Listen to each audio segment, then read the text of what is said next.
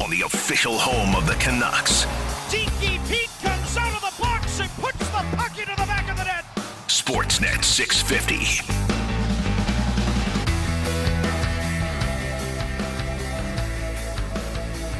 Welcome back to Bick and the Boss. Craig McEwen here. Bick Nazar off this week. Some much-deserved time away, and no doubt Bick will probably be keeping an eye on everything that's going on at the Olympics. And I see you in the Dunbar Lumber text inbox, 650, ripping me in particular and this show for not talking enough about what's going on in Tokyo. And, you know, a fantastic performance by Andre DeGrasse, winning gold in the 200.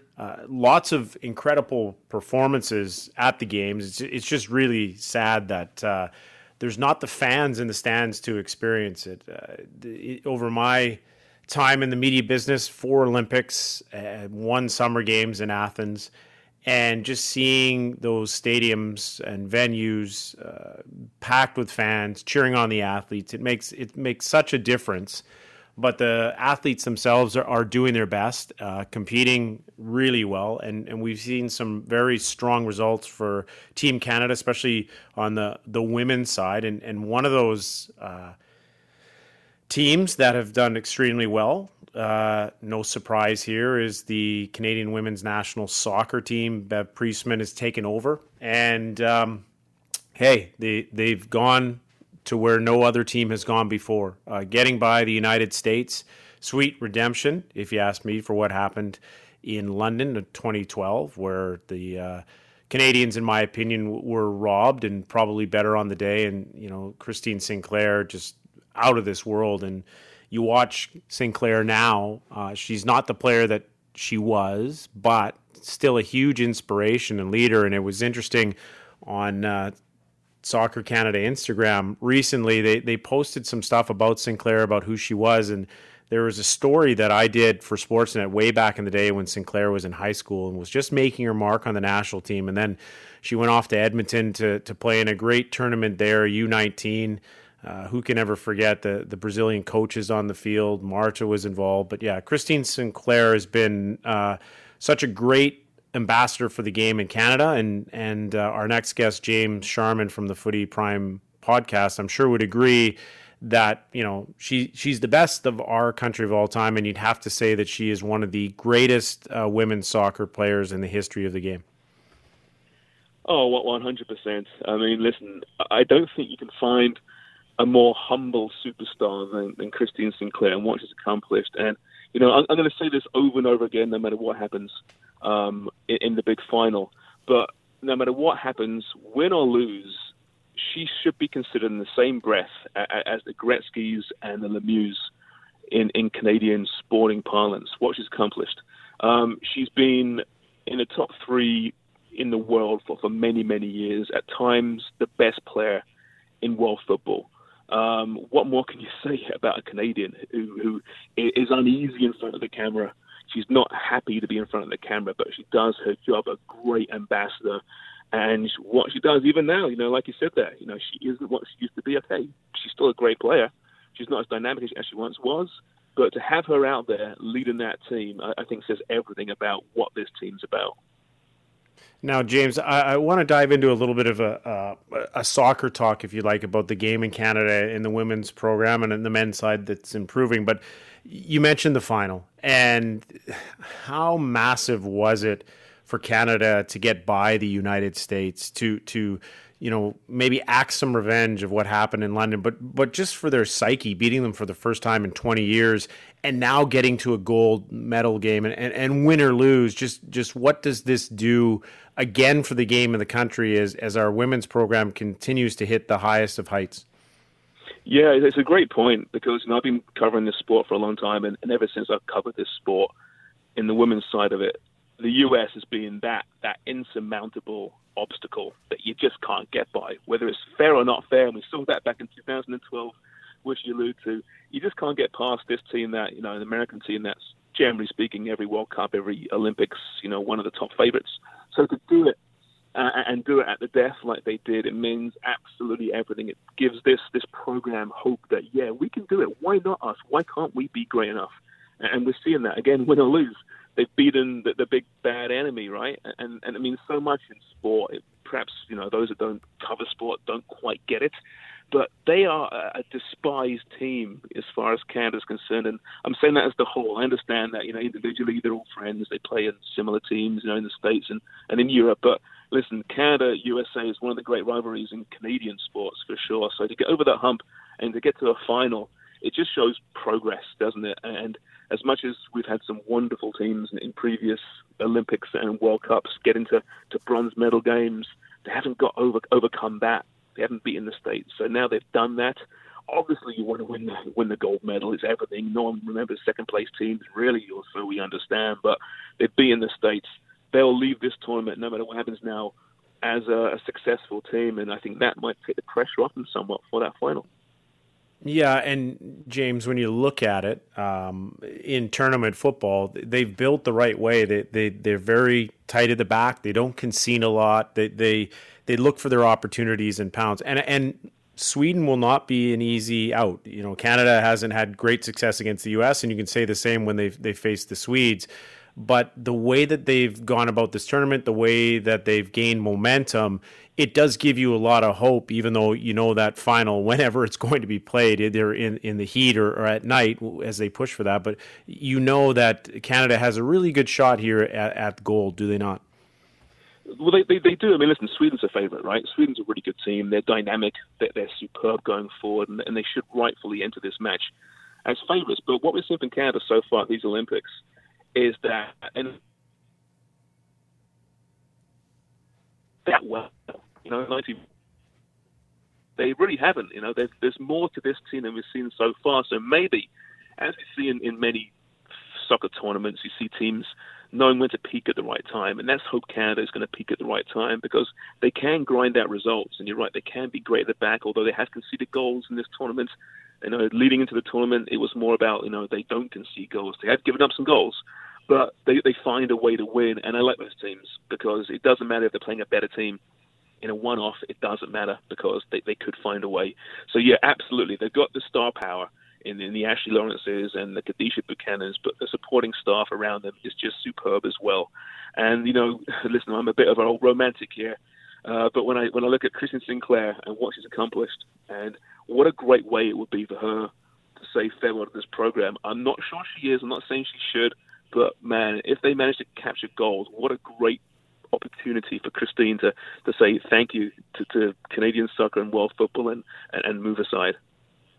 Yeah, James Sharman joining us here from the Footy Prime podcast.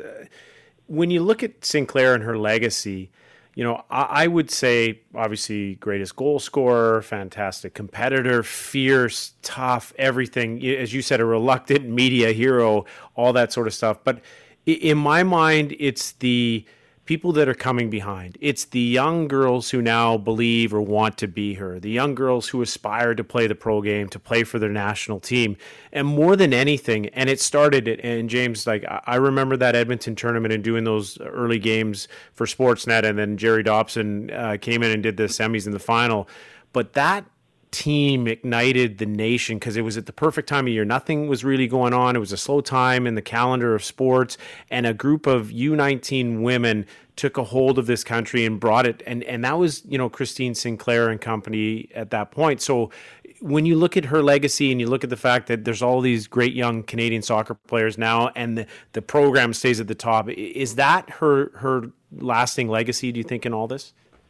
Yes. I mean, first, I can't believe Jerry stole those games from me, mate. That's just terrible. But, it's Jerry. Yeah, I know. I couldn't believe it either, yes. But, yes. I mean, listen, her legacy is what she's done for women's soccer in this country. Jessie Fleming's a prime example, right? Jessie Fleming watched 2012. She was a kid. She was a kid, literally. And she got inspired by Christine Sinclair. And now, here we are now, 9 years later, almost 10 years later, and Jessie Fleming has taken the ball from Christine Sinclair to score the winning penalty to beat the States.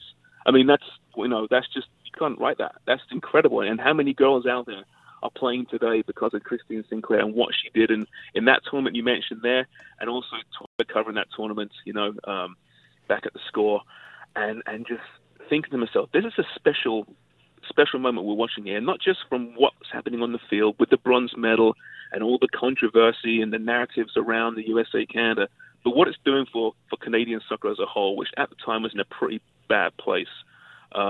And it inspired a nation.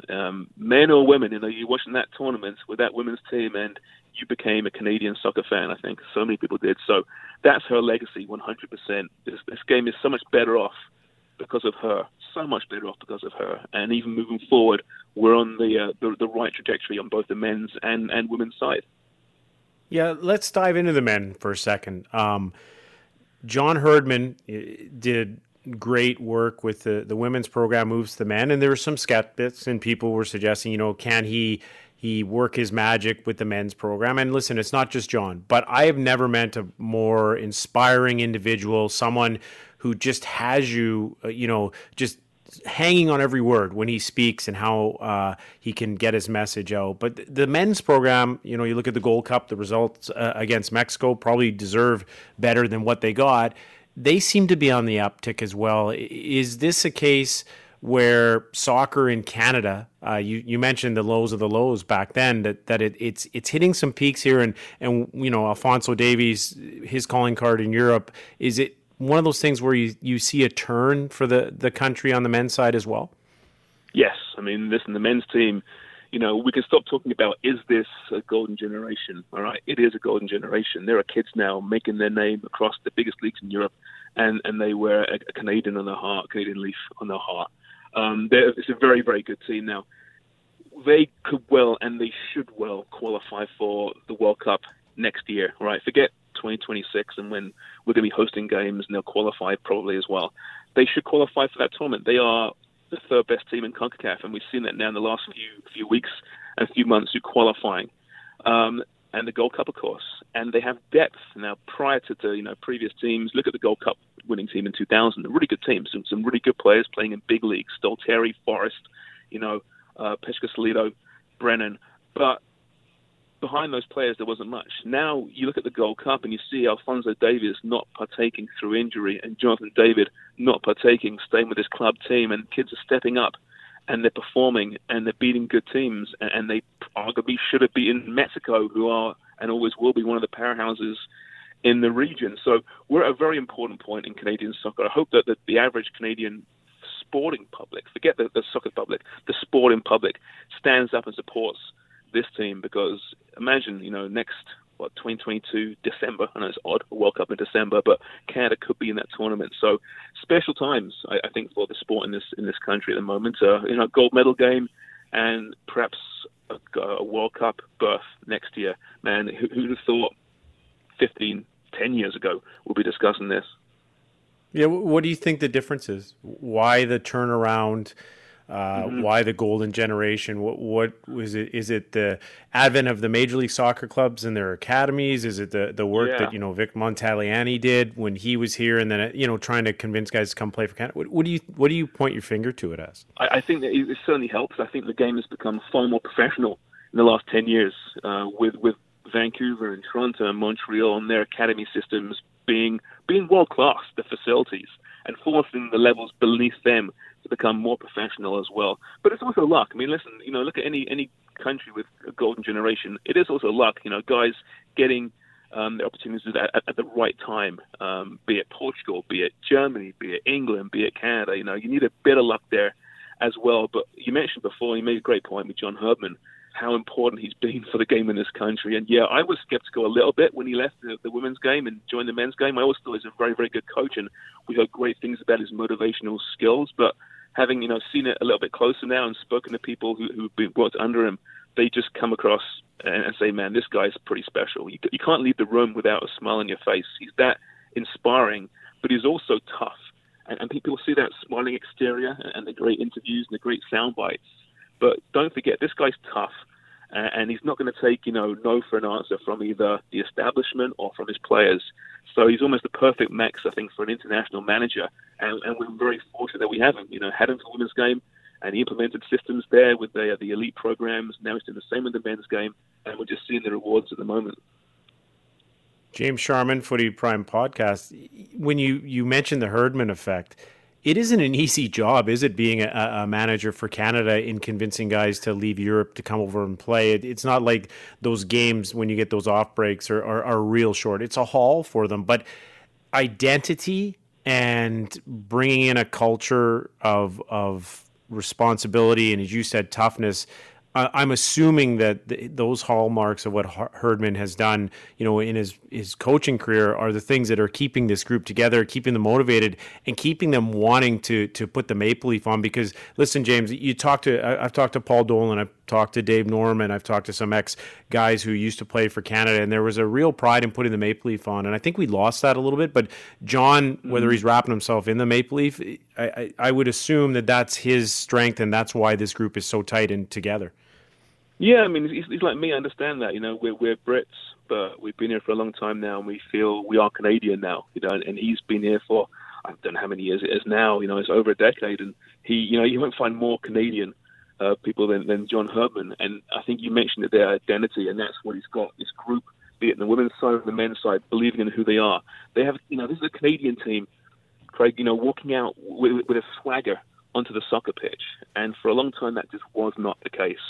And guys wanting to play for their country. Stephen Eustáquio, for example, is a player who was just superb at the Gold Cup. It's going to be a big part of this team moving forward. He was in the Portuguese system. The Portuguese system, right, had a lot of potential there. John Herdman got his hands on him in 2018 and convinced him, I don't know how, but convinced him to come to Canada. And now he's a key member and will be a massive part of this program moving forward. So he's got that ability to convince players to play for Canada and to also, put the country maybe ahead of the club at times, while also respecting the club. John David is a prime example, maybe Canada's best player right now. With respect to Fonzie, John David might be the best player. He allowed John David to say I'm staying in Europe with my club team Lille at the moment, going to nurse an injury, but he knows that when the games are important in the Octagon in a few weeks' time, he'll be able to call on John David because he's got that respect. So I think he's got the players' respect and also the club's overseas to their managers. He's got their respect as well, and that's so important compared to previous editions of this program. Yeah, just incredible, and as you mentioned, the swagger. that isn't. We see it in hockey. We see it in other sport. Basketball now. You look at the young, great Canadian basketball players, and I guess you whether it's a Vince Carter or Steve Nash effect for those basketball players, whether it's Sidney Crosby, Wayne Gretzky for the hockey. We do have those soccer stars now, don't we, globally, those players who are making an impact, that are playing on the biggest of teams, and that should even drive it further forward outside of the group that we're seeing playing right now. Yeah, of course. These are now becoming brands, right? Not just footballers. Now, obviously, their football is number one, and Herdman will make sure they know that their football is number one, but these are brands, and I think it's so important for the CSA, the Canadian Soccer Association, to do what they can to get these kids' faces absolutely everywhere. I want to walk into a Foot Locker, for example, and see Alphonso Davies's face everywhere, selling me shirts and selling me boots. I want to see that. Let's get these guys known in this marketplace in Canada, where I don't think we've ever had that before, have we? I don't think, soccer-wise. I mean, who are the biggest names prior to this current group? The biggest names are Steve Hutchinson, an absolute legend of the game. Maybe the best player we've ever had. No one knows who he is apart from the football crowd. Craig Forrest, my good mate, your good mate, played at the top level for many years, and the football crowd know Craig. I'm not sure outside of the football crowd they know him, and that's inexcusable. So I want to see Fonzie and John David and Kyle Larin and these guys everywhere. I don't know how to do it. I know money's an issue, but they've got to find a way, be creative, get them out there, because we've got to support these kids. Totally agree with you, James. Fantastic stuff. And you know who else knows Stacks is Jerry Dobson, who, yes, he took those games from me. I can't still believe it. I know, isn't it? Great stuff. Really appreciate your time, James. Enjoy the final, and fingers crossed that Christine Sinclair and company can come through for Canada. But just making it this far and getting a different color than the last couple that they've had is a huge step forward. And the game's growing, and it's fantastic for you and I who support it and love it as well.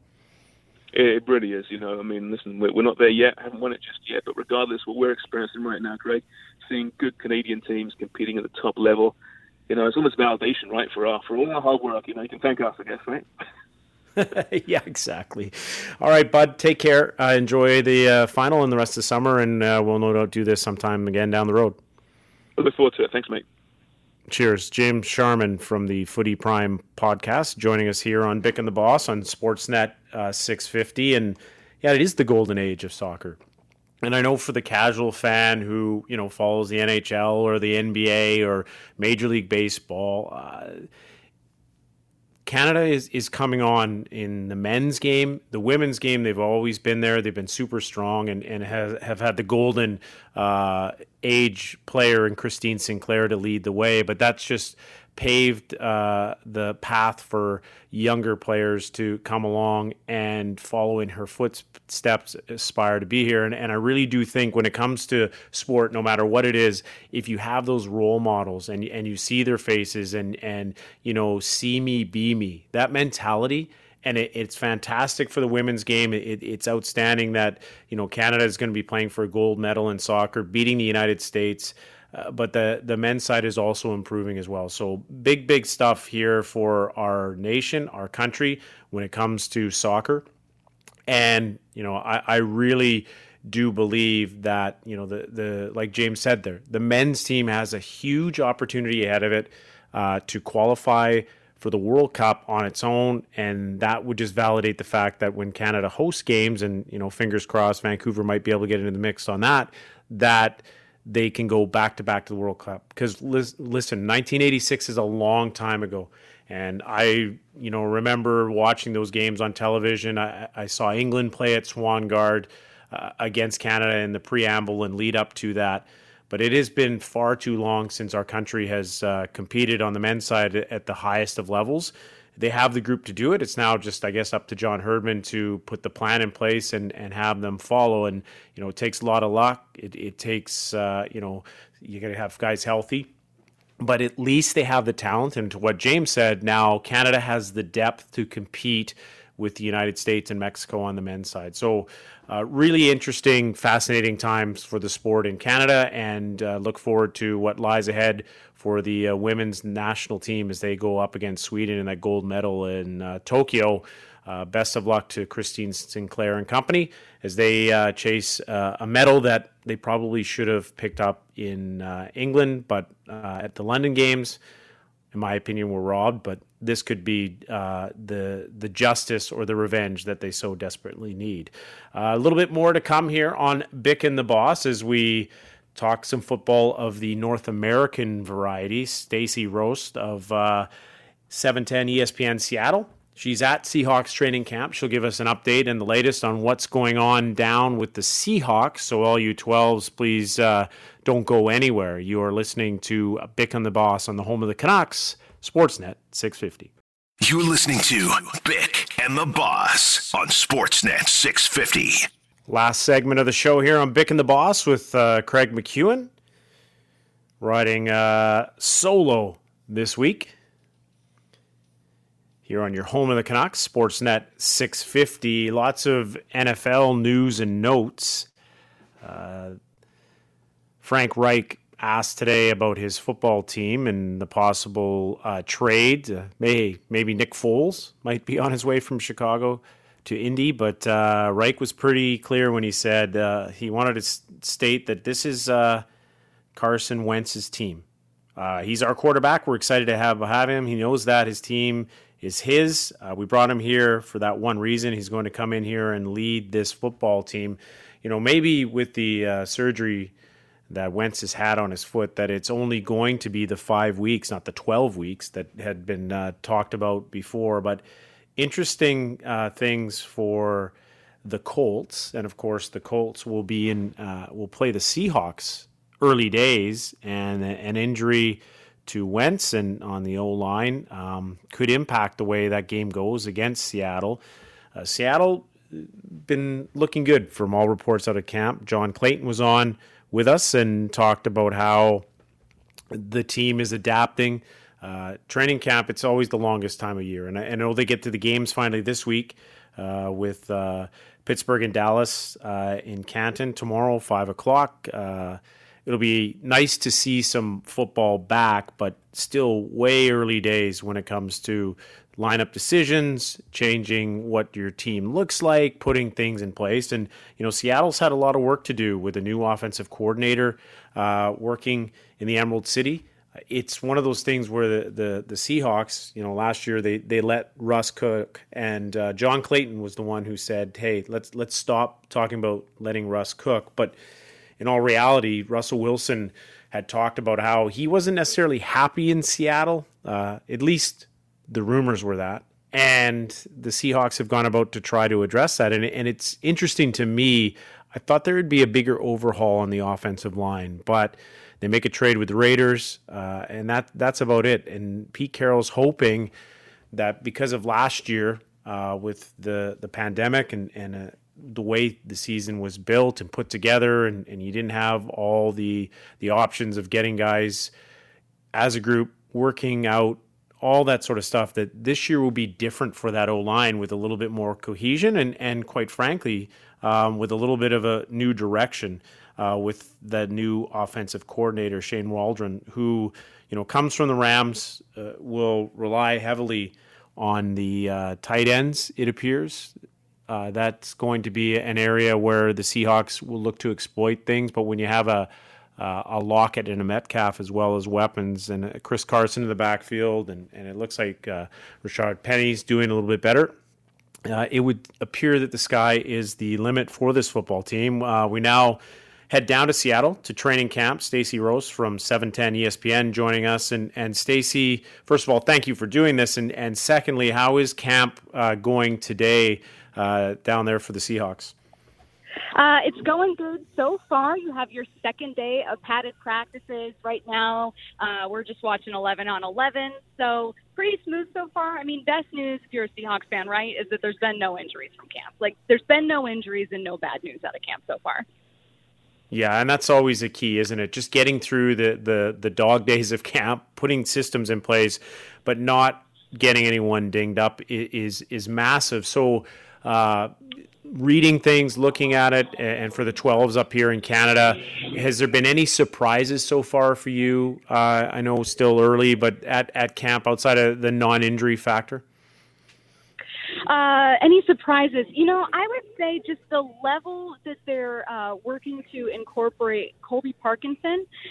We knew that this team would be incorporating tight ends more because they brought over Shane Waldron as their new offensive coordinator. He's a rookie play caller, but has experience with Sean McVay's offense in LA, as you guys know, as their passing game coordinator.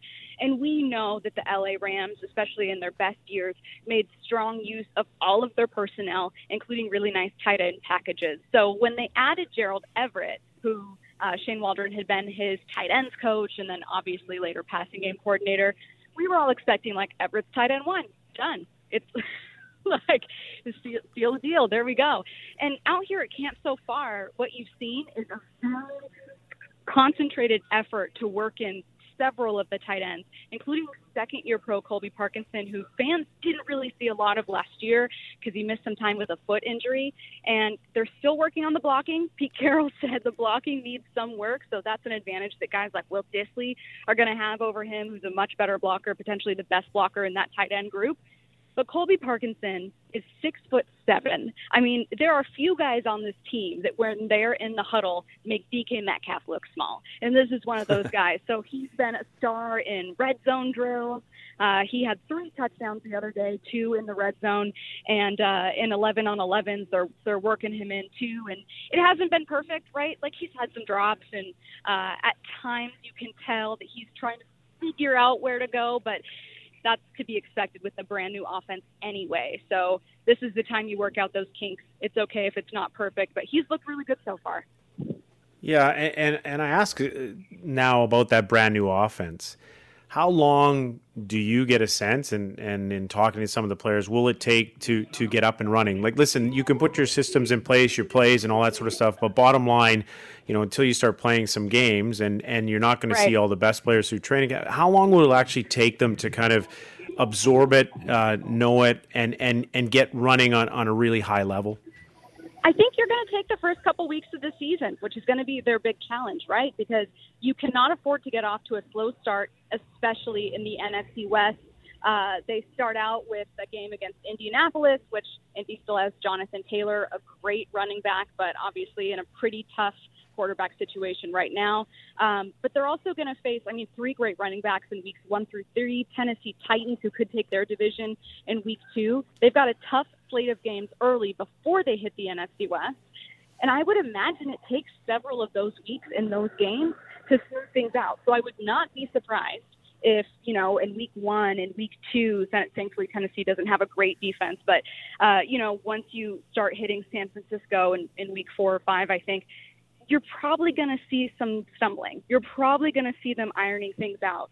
The most important thing they need to do with this offense, and this team knows it, is adapt. It's the one thing they didn't do last year. This is the NFL. Every team has superstars, and the worst defense is still full of phenomenal players. Teams will figure you out. The best offenses manage to adapt. Either they've got players you just can't bring down, right? Kansas City has Patrick Mahomes and Tyreek Hill, and no one can beat him in a foot race. But other offenses like Seattle, they're just going to have to adapt, and they're going to have to confuse people. That's what Sean McVay was so great at doing. So that will be the challenge for them. It's not a loss. It's not a reason to panic if the offense doesn't look great at first. Start panicking and start worrying if they never adjust and adapt. Stacey Rose from 710 ESPN Seattle joining us here on Bick and the Boss. And I guess the one thing that is the security blanket or comfort for all fans is the fact that the guy who will be adapting will be Russell Wilson. And as long as you have Russ in there, that's an pretty important piece. How impressed has he been with how things look, the new setup, and I guess how much input has he been able to have with what Shane's doing with the offense? I'm going to assume he's got a fair amount of input. We obviously don't know. My co-host is his private quarterback coach in the off season and is really high on Shane Waldron and the idea that Russell should be able to maybe get in there and advocate a little more and maybe can do that with Waldron. And so I just kind of take my cues. From Jake in that situation. But as far as just watching it, Russell's always been this person, so it's hard to tell if this is different. Sorry if it's loud here. I'm literally at practice right now. And you can still see him going up to guys. He's talking to guys after plays. He's making sure everything gets figured out. So I don't know if that's him being involved more because he's always done that, but I do think it's fair to expect that part of those big off-season discussions he and Pete Carroll had probably involved him advocating for a little more say in the offense. And listen, Pete Carroll's offense loves to run the football. We all know he talks about balance all the time and how important that is. Chris Carson, what I've read, seems pretty excited about things. And maybe just give us an update on Rashad Penny and how he's looking as he tries to come back from injury. Yeah, so this is actually some good news for Seahawks fans that have been hoping Seattle can get the most out of a first-round pick and haven't been able to yet with Rashad Penny. Rashad Penny's looked good in practice so far. He had a really nice day the other day. He had a pair of touchdowns. He had a really physical run, which is the first thing that was good to see. I was standing next to another reporter, and when you're like camp, you just kind of chat with each other as you're watching. And it was one of those plays where we kind of stopped and you heard another reporter go, oh. And so, that's good. That's a great reaction to what Rashad Penny did on that play. It was very physical. It was down the sidelines.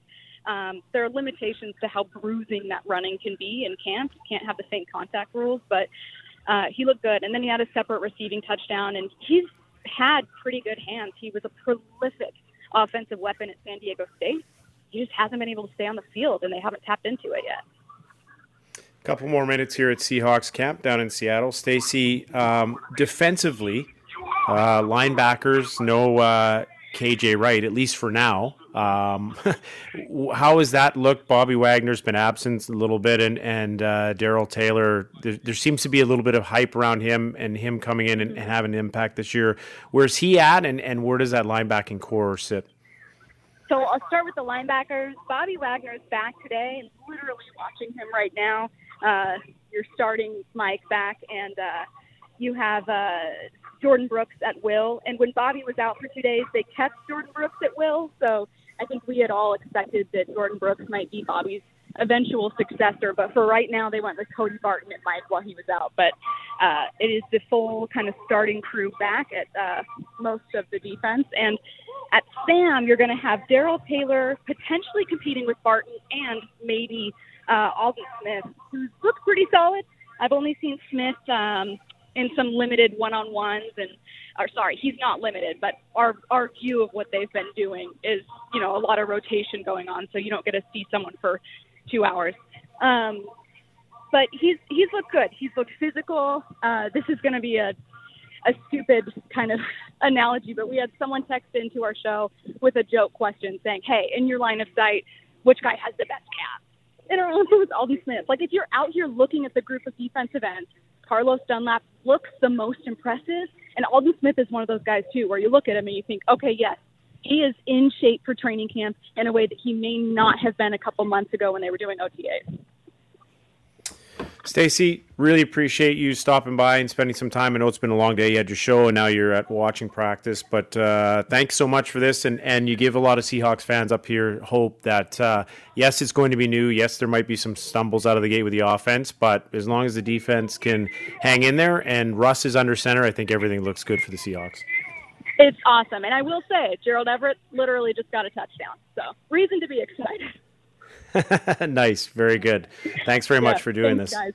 Thank you. Stacey Rouse from 710 ESPN Seattle joining us here from Seahawks camp, and really some interesting things there about how they want to use the tight ends and Gerald Everett, you just mentioned, catching a touchdown pass. That to me, the balance or looking at what Seattle does is the most important thing, because last year, when Russ was cooking,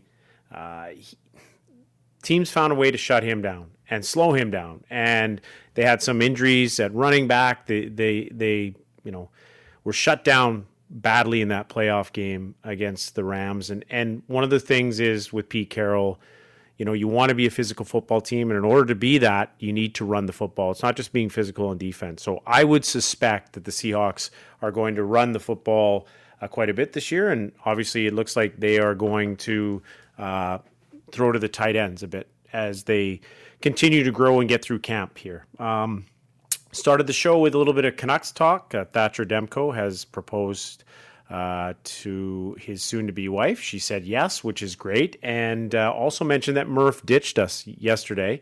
Said he couldn't do it, but Dan Murphy was on the Rintoul and Sermon show with Karen Sermon and Jamie Dodd, and Murph was asked a number of things about the Canucks, off-season changes, new head boss, and also what's it going to be like for the Canucks playing in his hometown of Abbotsford.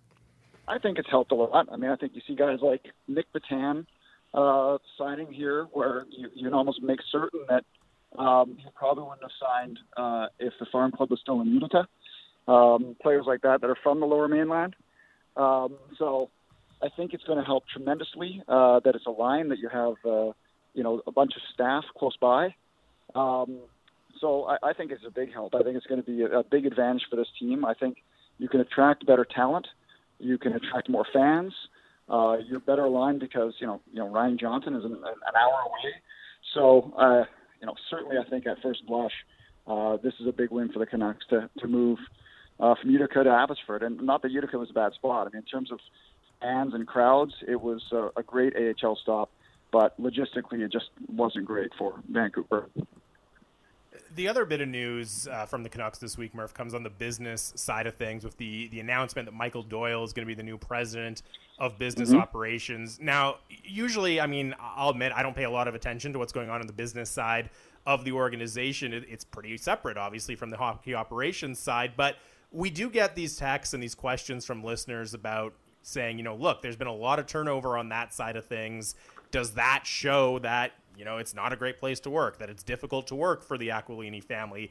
Is there, in your view, is there any validity to those concerns about the amount of turnover sometimes that we do see within the Canucks organization, even on the business side? Yeah, well, I mean, DeBonis was there forever, right? 13, 14, 15 years. I think that one's probably, guys are going to move on when they've had that much time and worked under a few different regimes as well, right? I mean, he was there with Berkey, he was there with Nonis, he was there with Gillis, right? So I think that was one. Nobody really knows why Stipek left. He went with went quickly and with really no explanation. So I'm not sure what happened there. I mean, certainly anybody who's good at business, it could be tough to work for them. The Aquilinis are probably tough bosses. You don't get to where you are without that. Doyle has been, a loyal soldier for them forever. He's done a great job, I believe, with their top table group.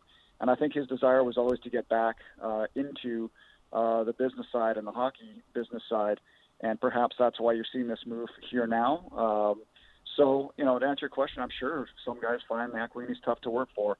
But I wouldn't put too much weight into the DeBonis one. And I can't tell you any information about the Stuypek one. I mean, certainly every interaction I had with him, he had some road trips with us, was great. But other than that, I don't know the reason why he left because nobody really said anything about it. We're in conversation with Dan Murphy of Sportsnet for just a couple more minutes here, Dan. Dan, when you look at what the Canucks have done this offseason, you look at what the Flames, the Oilers, I guess the Jets, because we'll keep them in the Western Conference. Do you think the Canucks, obviously with all the moves like the 17 free agent signings, a couple of buyouts, do you think they were the ones that improved their team the most? Well, I think Vancouver's forward group is definitely much better. I think you could make an argument that the forward group might be somewhere in the top 10 in the league, I think, if everyone's healthy. I don't know what to make about the defense at this point. I mean, both Edmonton and Vancouver's defense are, at this point, they don't look fantastic on paper. Vancouver's in huge trouble if OEL doesn't have the kind of season they believe he can have. Let's be honest here, he's going to play a ton of minutes for Travis Green. He's going to be the top minute guy. There's no question. And you know what? If we're being honest, they're in a ton of trouble if Quinn Hughes doesn't have a bit of a bounce-back season, right? I mean, he struggled last year. Now, it was a difficult season for everyone. He got off to a terrible start, but he certainly didn't take a step forward in his progression, and he needs to do that this year. The Poulin signing is a bit of a head-scratcher in terms of the term and money, but the right-hand D market was crazy. And I know that the coach loved Hamonic, and maybe it's a bit of an overpay, but it's just for 2 years. So I would say overall, when I look at everything that's been done, I think the only lock for me, if you had to tell me one lock or make the locks in the Pacific, it's Vegas. After that, I would probably still handicap Edmonton next, but like Vancouver, Calgary, Seattle, I mean, even throw LA into the conversation now with the improvements they've made. I think one thing Vancouver has going for it is it still seems to be a weak division. So if you can beat the teams you're supposed to beat and then take care of a couple of the Alberta teams or win those season series, then they do have a chance to make the playoffs. But I would definitely not say they're a lock, and I wouldn't say that about Calgary as well. Dan Murphy joining Rintoul and Sermon with Jamie Dodd and Karen Sermon earlier today on Sportsnet 650. And Greg, Murph doesn't think the Canucks are a lock, but feels they have a great shot at the playoffs if they take care of what's in front of them. And hey, he said it right there. The back end is the one question mark on this team, but if Quinn Hughes takes a step forward and improves and OEL is all right, this group does have a legitimate shot at the playoffs, and that's what Jim Benning has done here. That's why he invested so heavily in the offseason and turning this roster over. Yeah, at some point you have to expect the young players to take that step, and I thought it was going to come this past season, and people said, they lose to Foley, they lose all these players, and where's the offense going to come from? And my way of thinking was, Pettersson's going to have a great year, and all these other guys are going to step up, and that didn't really happen. There's too many ifs going into that season, so I don't like the fact that there's so many ifs also going into this next season. If Quinn Hughes improves, if this player has a great season, you need to be able to afford a few players to have off seasons and still be a playoff team.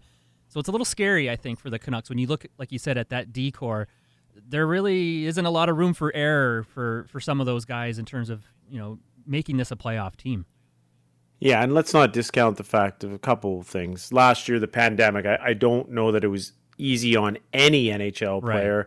And especially in the North Division, the way, cities were shut down, on the road, you couldn't leave your hotel room. And to your point about Pettersson, he gets hurt, he doesn't help them in their push, and the Canucks hung around for a while without him, but the COVID hits, and it's one of those years, Greg, I look at it and I kind of throw it in the garbage can. And I know Canuck fans don't like to hear it because it seems like a wasted opportunity, but they weren't invested last year. It didn't appear from the financial point of view because they didn't have the money. This year it's changed. So there's some ifs, but there's a lot more promise as well. And, you look at the goaltending tandem, Thatcher Demko proposing, but Halak coming in seems to be a good idea because he's an actual backup or someone who's played the position outside of Holtby. So that has to, bode well and help you because, listen, all teams, have areas where they maybe aren't as strong as others. And Murph talked about the forward group, how good they are, maybe top 10. I would suggest to you that the goaltending tandem looks really well as I tee you up for one of your favorite conversations. Well, going into last season, that wasn't the case, right? The big question mark was the goaltending, if Demko was going to be able to step into a starter's role and what Holtby was going to bring. So we saw how that worked out. Going into this season, you don't have that question mark. So it is a nice feeling knowing going into the season you have Demko there, you can ride him as many games as you want, and you also have Halak there as sort of a backup plan, a proven NHL goaltender just waiting in the wings. So I think it's a different set of ifs going into this next season.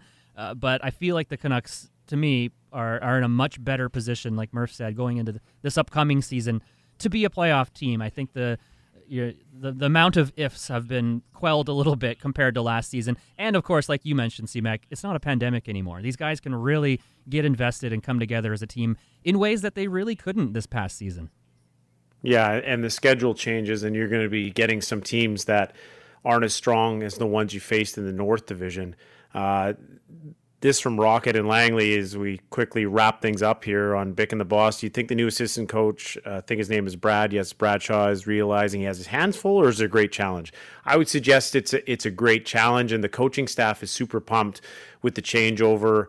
And listen, Greg, sometimes you get new people in your locker room, a new identity, and if you get off to a good start, you never know where things can go. Well, I'm a big person that harps on having a really good goalie coach can really help your team, and we've seen the results here in Vancouver with Ian Clark.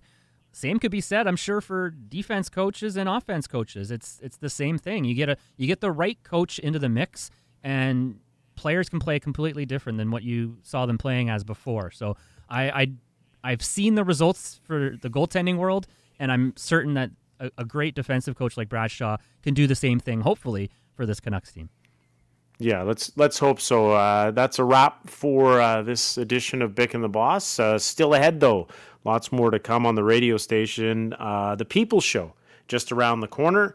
Ben Nicholson-Smith, Brendan Dunlop, Ian McIntyre, and Brady Henderson will chime in with Seahawks talk, IMAC with the Canucks, Dunlop Olympic coverage, and Nicholson-Smith with some Blue Jays chatter as well. That's ahead on the People's Show with Dan and Sat. You're listening to the end of Bick and the Boss on your home of the Canucks, Sportsnet 650.